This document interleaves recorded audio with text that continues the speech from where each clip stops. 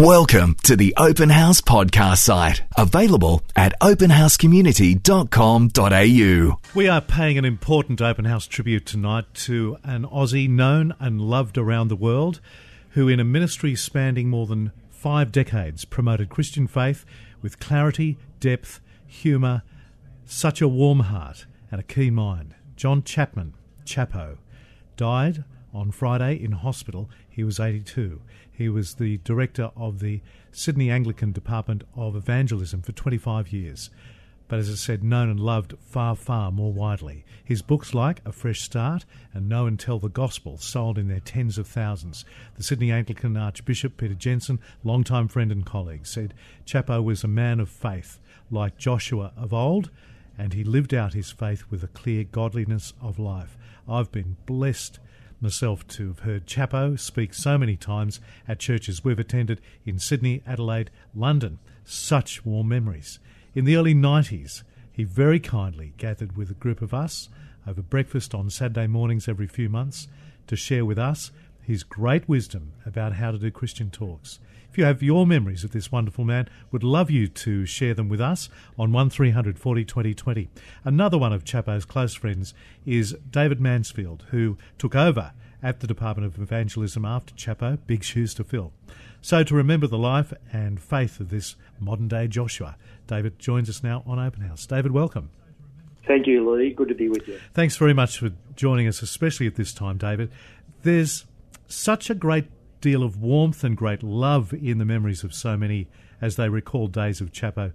Tell us about how you've been remembering him over these last couple of days.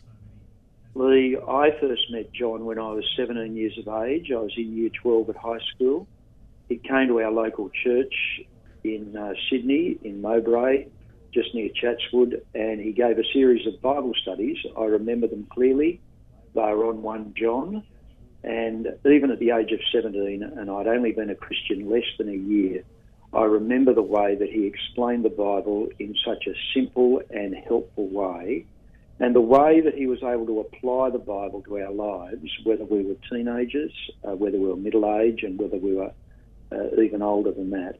And I can remember talking to him afterwards on a couple of occasions about issues that were going on in my young life, and the way that he was able to apply God's word to those issues were so helpful for me and to me at the time that I still remember those evenings to this day. He had quite an influence on you personally, didn't he? He did. As I say, we met then, and that's been over 4 decades ago. Yeah. And he was a very dear and close friend right through that time. He achieved something, and never wavered from this actually, that you can't always assume in church ministers, that he maintained a common touch with people. And of course people love that. I was only reflecting the other day, Lee, that there are literally thousands of people across the world who not only heard Chappo preach or read Chappo's books, but were touched by the way that Chappo could relate to them personally. Now, I don't want to exaggerate. There are probably hundreds of thousands who have either heard him or read his work, and read what he's written. But there are thousands of people to whom he engaged personally with. And that's true for people across Australia and people in parts of Britain and Europe and South Africa and even other places. As you say, he did have that common touch. Yes. That was just so impressive and so wonderful for people. And with such great humour. That's one of his hallmarks. Is there one particular funny Chappo moment that you can recall of, I have no doubt, so many? Yes, I can. And this relates to me personally. I can relate many of Chappo's funny stories that I'm not in, but back in the 1970s, Chappo would take a number of us golfing when we were students at Moore College, and we were golfing one day of many occasions at Moore Park Golf Club, and there was a foursome. There was Chappo and 3 more college students, including me. I hit a 3-iron off the fairway, and about 100 metres in front of us, my ball connected with a bird, a small bird, and both ball and bird fell out of the sky. We walked up to the ball and the bird, And Chappo, as dryly as anything, simply said, "I'll bet nothing like that's ever gone through its head before." You could just picture him saying it. You could just hear it. Now, Louis, can I just extend this a little? Sure. That was about 1977. In 1999, I'm playing in a foursome with Chappo at Pymble Golf Club at a clergy golf day. There's Chappo, myself, Rico Tice, an evangelist from London, Yes. and Steve Abbott from West Pennant Hills. And on about the 15th tee, Chappo tees off, and 10 metres in front of him, his ball connects with a crimson rosella.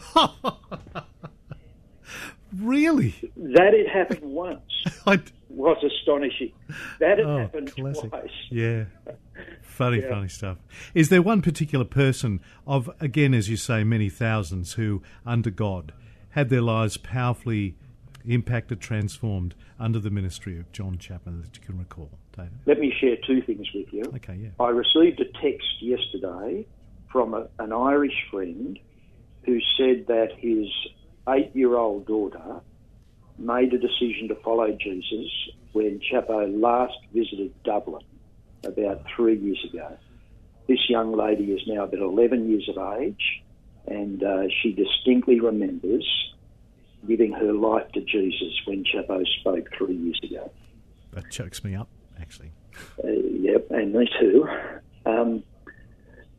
The second story relates to a time when a lady told me that she'd become a Christian and her husband was quite antagonistic, and she bought a copy of A Fresh Start, one of Chappo's books, and she wanted her husband to read it. He wouldn't read it, and so the book ended up in the pile of books in the loo.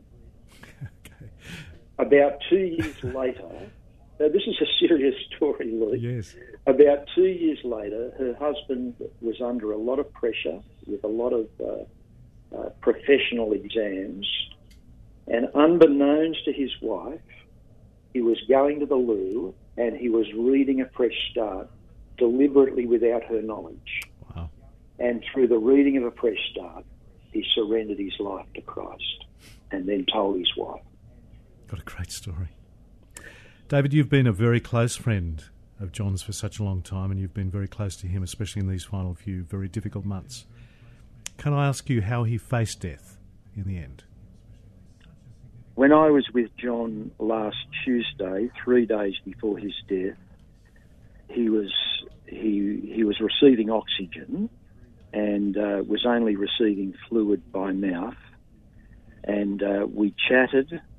We actually watched a bit of cricket. It was the last day of the test in Brisbane. And then before I left, I read the Bible and we prayed together. And Chappo prayed. I prayed first, and then Chappo prayed, even with the mask on that was supplying oxygen to him. And his prayer was a prayer that I'd heard him pray for many years, that the Lord would enable him to find his contentment in Christ, and to just maintain that contentment that he had in the Lord Jesus. And now he does. Yes, he does. Yeah. Can I just share one other thing with you, Louis? Totally, sure. 20 years ago, a mutual friend of Chappo's and mine died in tragic circumstances, and the first person that was on the phone to me was John, reassuring me that our mutual friend was now with Jesus, reassuring me of gospel realities, of the things that we can be sure of because of the death and resurrection of Jesus. And I can still remember that night and that phone call as clearly as I can, as I'm talking to you now. It's a good reminder for all of us tonight as well. Every night. Yeah, that's right. David Mansfield, thank you so much indeed for sharing your memories with John Chapman. Very much appreciate you joining us. Thank you for the privilege to do so. Good on you. We hope you enjoyed this Open House podcast, thanks to Christian Super and Real World Technology Solutions. To hear more from Open House, visit openhousecommunity.com.au.